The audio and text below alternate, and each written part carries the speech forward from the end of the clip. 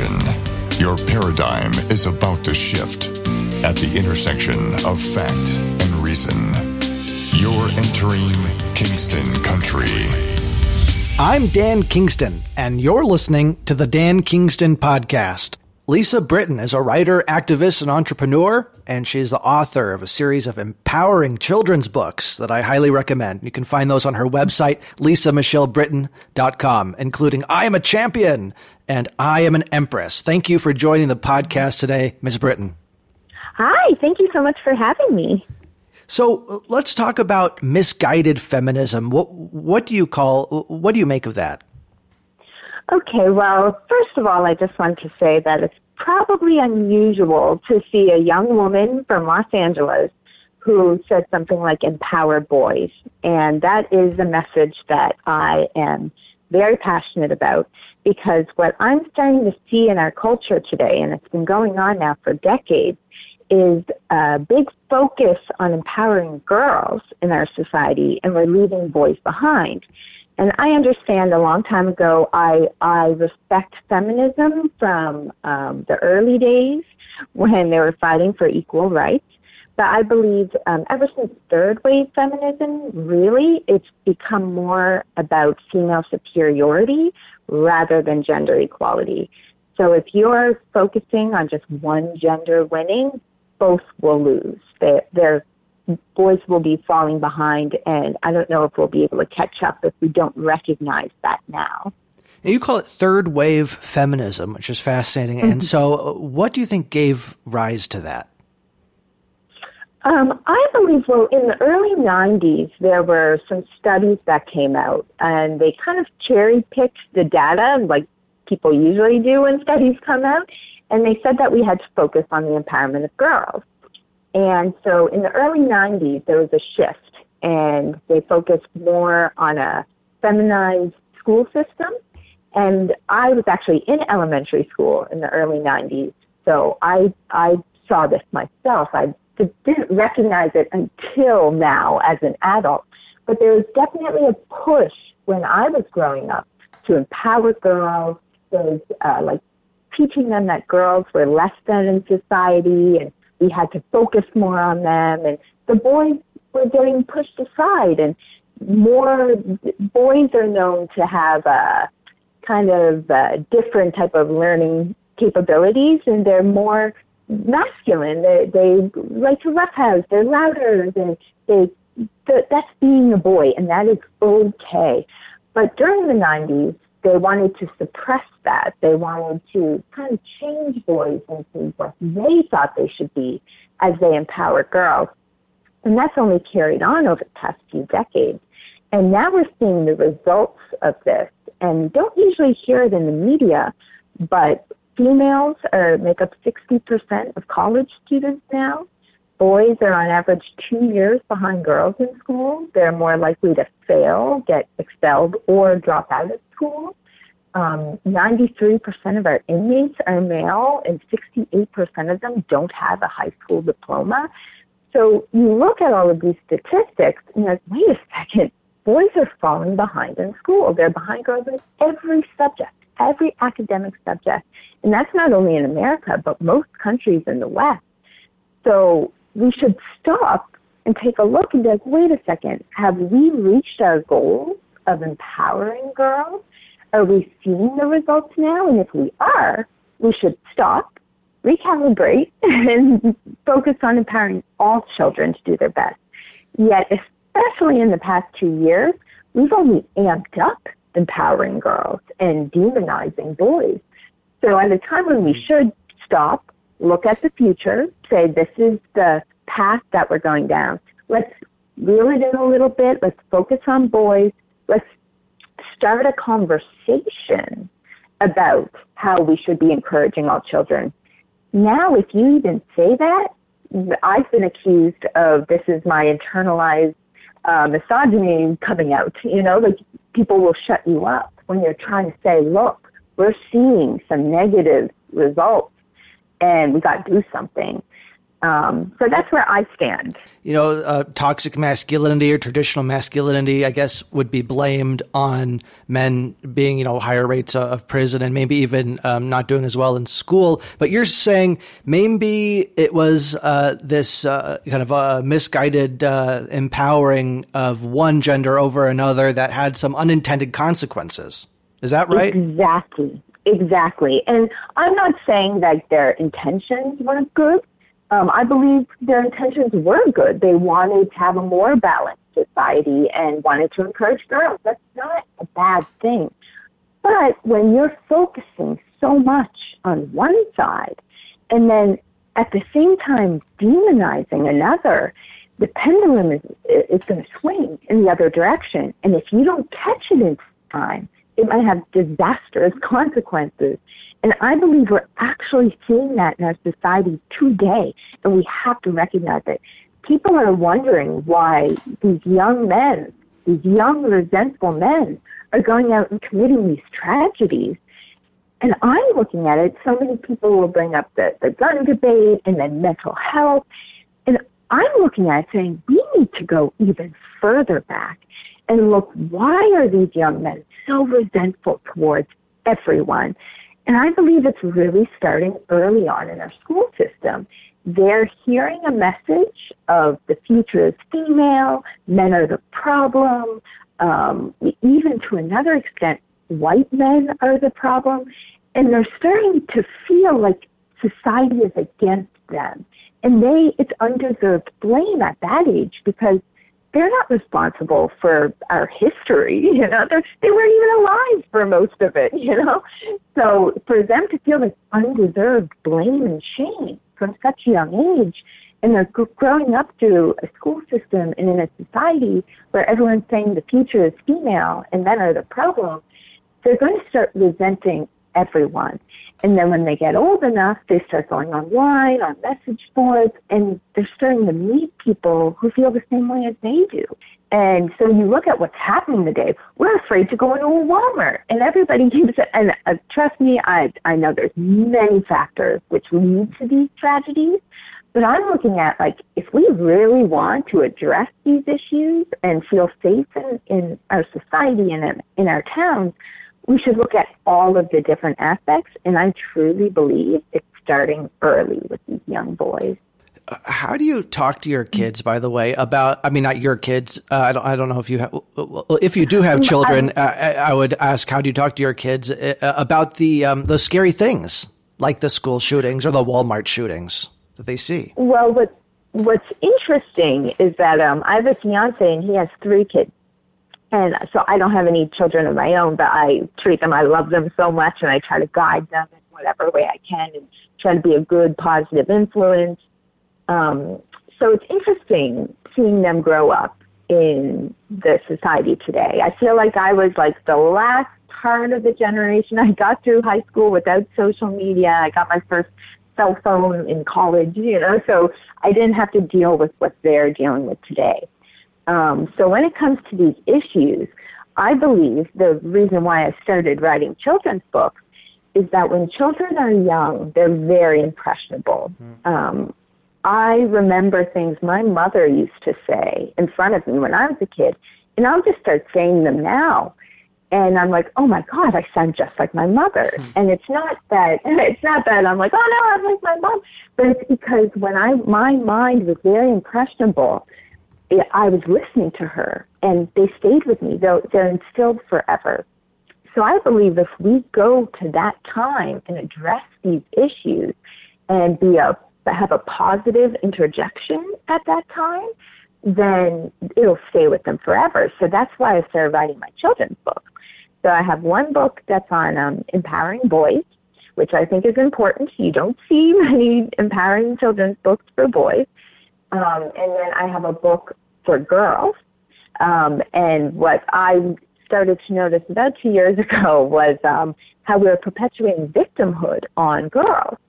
And I was like, no. If we teach girls at the age of 5 to wear a pink hat and march because your society doesn't view you equally, they're going to believe that for the rest of their lives. So when they're 30, they'll be writing children's books, whatever, telling little girls, society doesn't treat you equally. It's like a cycle. So I was like, okay, I want to write a book for girls that counters that victimhood narrative, that they're equal, which they are. They're capable of anything. Like, if you put in the work and the determination to do something, you're capable of anything, whether that's becoming a baker, a politician, or a mother. I included it. You can be a mother. You know, there's all of this conversation right now about, oh, motherhood bad, being a mom's bad, is maternal qualities are bad, you know. And I wanted to teach them, no, it's okay to be feminine. It's okay to want to become a mother. It's okay to do these things, and you are capable of anything. So the book for girls fights that narrative at a very young age. And then I also have a book on cyberbullying, and I use parrots to teach the lesson. But I thought maybe if we can teach kids before they even go online that cyberbullying is bad, using parrots, and they don't want to be a parrot, they'll remember that when they start going online, because we'll be imprinting that in their mind right then.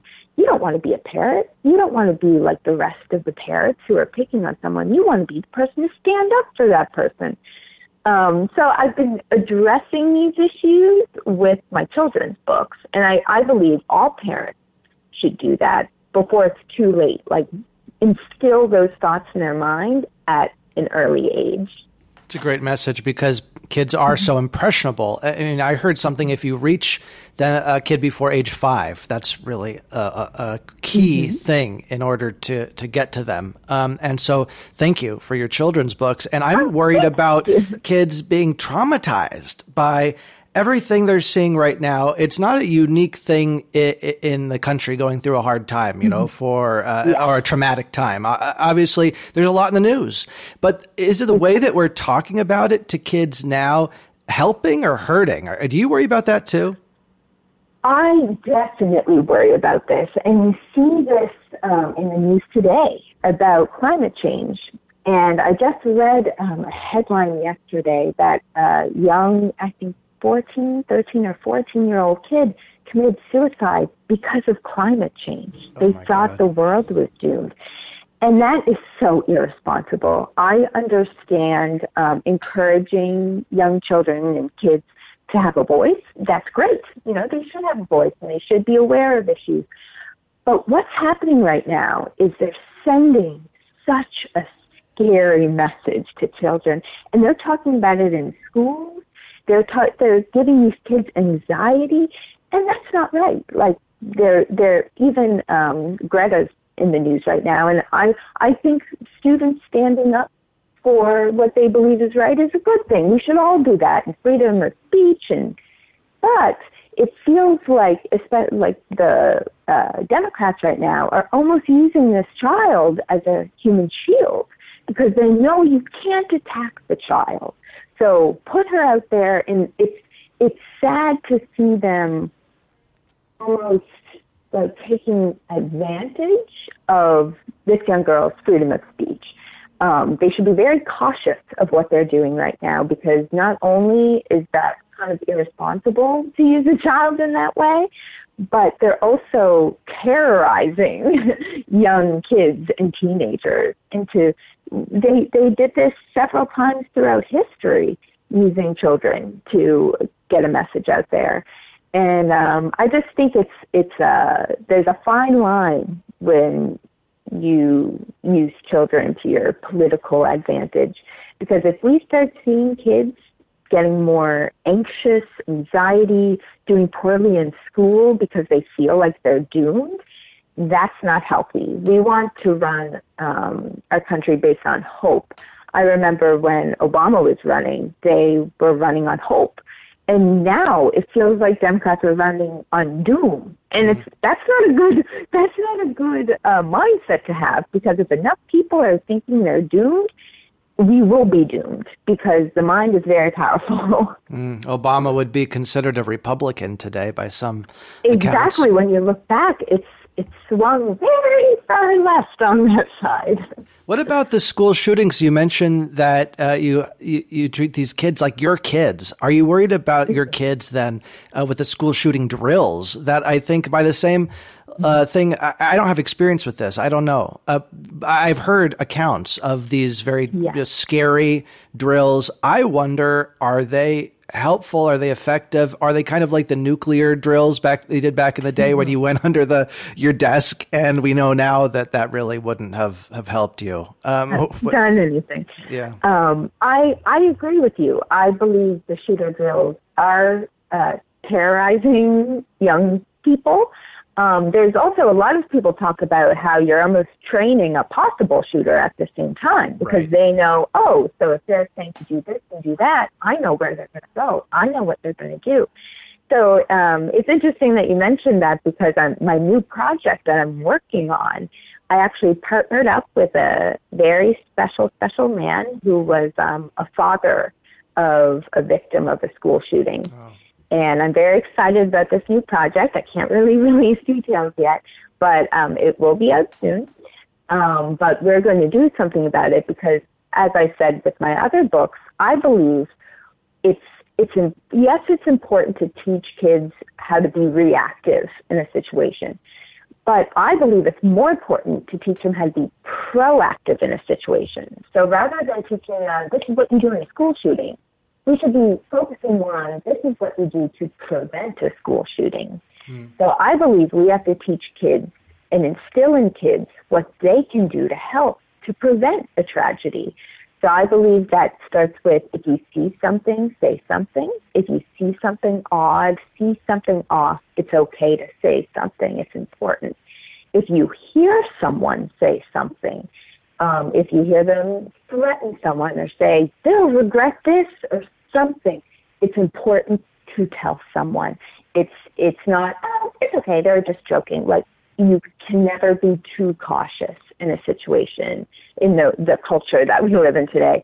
And then also, if you see people bullying someone or someone's having a hard time, tell somebody. So that's what I believe would be even more beneficial than teaching children what to do with how to react in a situation. Let's go to the root problem. Teach kids how to be proactive in preventing something happening in their school.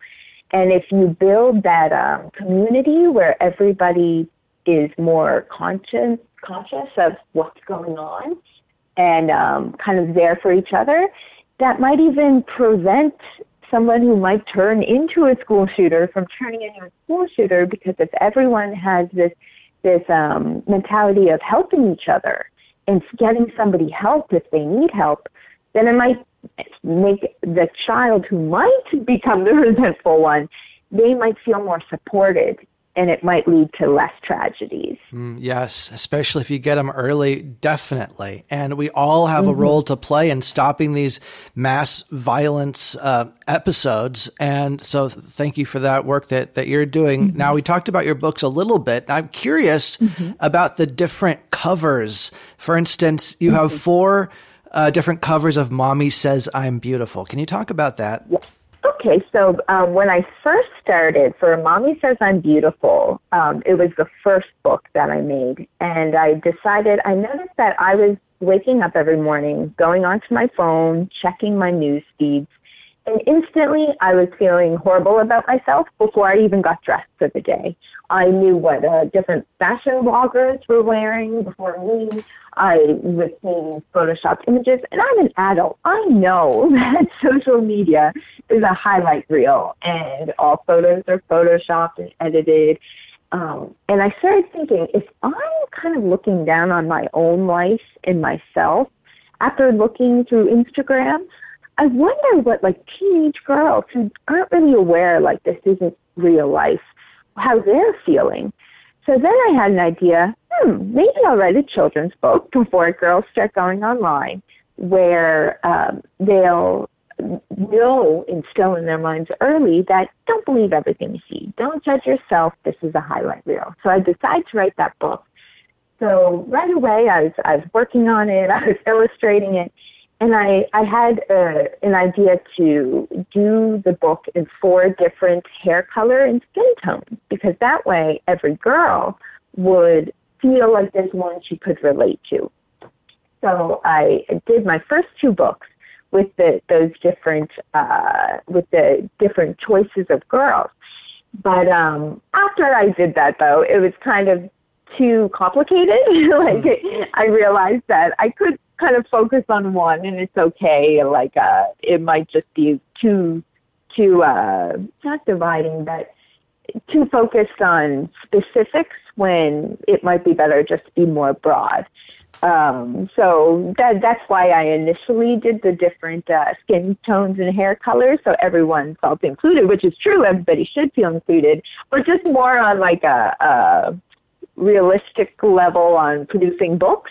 Logistically, it wasn't the best choice. That's what I would say. I can imagine that would be a tough thing to figure out logistically, but it did pop out, and I was like, this is unique, a different color. I guess then it's like, oh, did you leave one color out or something? Everybody could be nitpicky about that.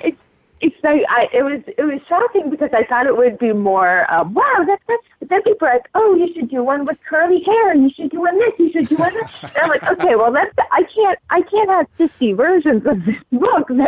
That's too many. You know? Right. But it was an interesting idea. Logistically, I don't know how well it would work out. Now, I saw you have visited Washington, D.C. What's the main message that you're delivering to lawmakers there in Washington, D.C. when you visit? Okay, so I'm obsessed with politics, as are many these days, and I love D.C. So I wanted to start trying to bring my message to different lawmakers. I felt like I had an aha moment where I was like, wait a second, why are we teaching young girls that they're victims? And why aren't we empowering boys? I feel like these will lead to solutions. So I started trying to set up meetings in Washington, D.C., and I thought that Democrats would be more receptive of this message. Solutions. Wait, like, aha moment, I can help. And so I started reaching out to Democrats more to see, they'll be more willing to meet with me. I met a few politicians, but it almost felt like they were looking and smiling and nodding their head and shooting out the door. Can you mention who you met? Well, yes, because I have photos online, but I met maybe Rono, and they're very nice. Don't get me wrong, and they agree with me and everything, but it kind of seemed like they were more like, okay, we got this. We don't need new ideas. We don't need your help, basically.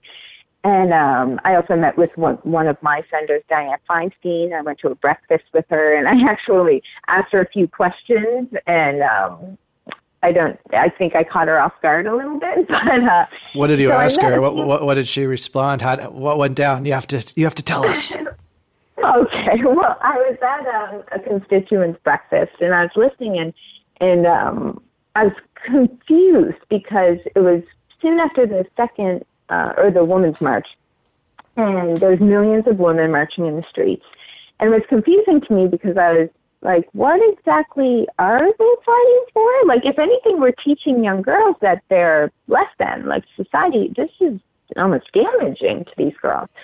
So I went and I asked her in front of everyone, I said, I have a question. What are you going to do for women? And she looked at me and she was like, what do you mean?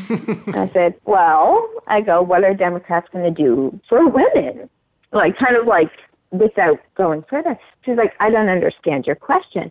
I said, well, there's millions of women marching in the streets, and I'm curious as to why and what are you going to do for them? Wow. And she was just staring at me with this look on her face. That's so and she strange. Was like, exactly. She was like, well, I mean, I helped with like Larry Nassar and the victims. I was like, yes, but like there's millions of women marching. What's happening? What are we fighting for? What's going on here? And she was like, okay, well, you can take your seat, basically. And afterwards, a woman came up with her 2 daughters.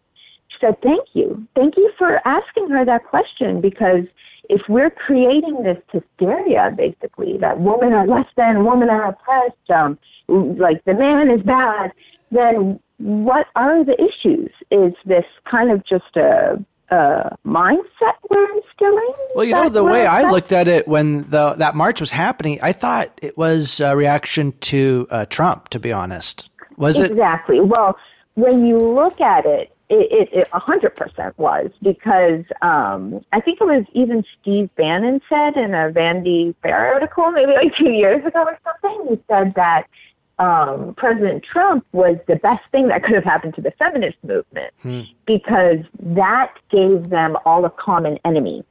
Like, this is the bad man that we were talking about, the powerful man, the one who might have had many ladies in the past, and you just had, like, he was like a gift to the movement.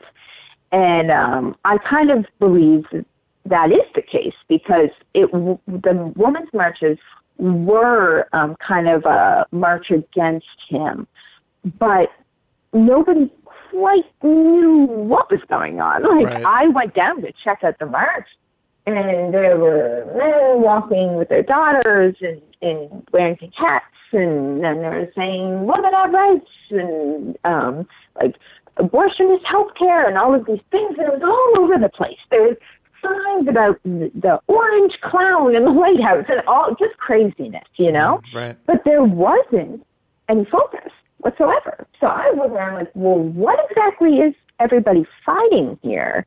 And why is it the women's march? Like, this could be just an anti-Trump march, you know? It's really fascinating what you say about the Trump being the big, boogeyman for the feminist movement as being something everyone can kind of coalesce around.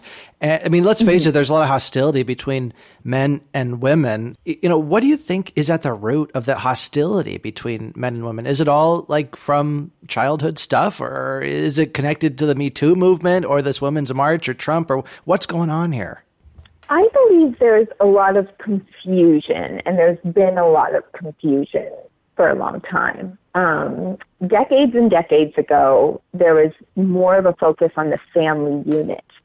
And women typically stayed home to care for the children and take care of the home, and the man would go out and work. A lot of people say this is the patriarchy that they instilled, and it's been there for years. I kind of view it in a different sense, and I've tweeted about this before. I said everybody views it as a man said, I'm going to go work, you stay in the kitchen, to the wife.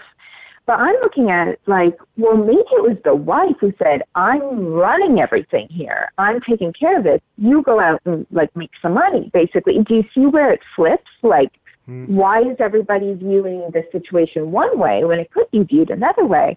And I actually believe it was a balance. And it was that within a family, it was a partnership, it was a team. And they were trying to do the best for their family. And so I believe over the years, there was a big push when almost like jobs got better. Do you know what I mean? Like, jobs got more cushiony, I guess you would say, and power and everything. And the feminist movement started gaining steam. Second wave feminism came out. And when you look at a lot of the founders of during second wave feminism, like Simone de Beauvoir, for example, she wrote some books. I've read her books, but there was a sense of hatred towards men, or almost like a push for female superiority in her work and in her messaging. And so when people say, like, well, feminism isn't about man-hating, for example, well, parts of the more modern-day feminism were based off of hating men. So there is that instilled within the feminist movement. But so what I think we see now with this divisiveness is women feel like they've been wronged for so long. And now men are starting to be like, whoa, we are getting, like, something's wrong here. We're getting attacked constantly. We're hearing, like, we're the problem. We've kept everyone down for so long, for hundreds of years. And, like, these men weren't even alive for that long. So it's almost like they're being blamed based off of their identity. They're being demonized because of their identity. Women are being victimized based on their identity, when I believe the solution to this is for all of us to start teaching our kids that society doesn't judge them based off of their identity, their gender, their race, anything. Society judges them based off of their individual character. And if you are a good person and you work hard and you respect others, society will treat you good. But we've fallen away from that kind of hopeful messaging back into almost identity politics. And that's what you're seeing now is identity politics. So are you a woman? You've been wronged. Hate the man. Or are you a man? You're an oppressor. You should go back and change your ways. So there's no, oh, my name's Lisa, and I am this, I do that, I'm a nice person, I can be forgetful at times, everybody's individual. So I think that's the solution, is to move away from grouping ourselves within groups so we feel like blamed or shamed, or we blame or shame others based off of what team you're on. And we just focus on treating everybody with respect and being the best individual we can possibly be. Amen to that. Lisa Britton is a writer, activist, entrepreneur, and the author of a series of empowering children's books, and you can find them on her website, lisamichelebritton.com. Where else can people follow you and stay in touch with you? On Twitter is my best platform right now, and I'm also on Instagram, but I usually try to keep Instagram more fun. They're just photos, but my message really is on Twitter. And I'm very shocked to see, I'm so worried about speaking up on Twitter because I'm going against a mainstream narrative right now. It's not a very popular thing to say empower boys. But only a few months ago, I started tweeting my message out. I said, you know what? I can't be afraid anymore to stand up for what I believe in. And over the past couple months, my audience has been building very steadily. And I've realized there's a lot of us out there who are looking at the current situation and they believe there has to be change. And it's time that we empower all children. And that shouldn't be a part of the message. Yes. And what's your handle so they can follow you? Oh, it's at Lisa Britton. And what about Instagram? Same, at Lisa Britton. Great. Well, thank you so much for your fascinating talk today. Ms. Britton, thanks for joining the podcast. Kingston Country. You've been listening to the Dan Kingston Podcast.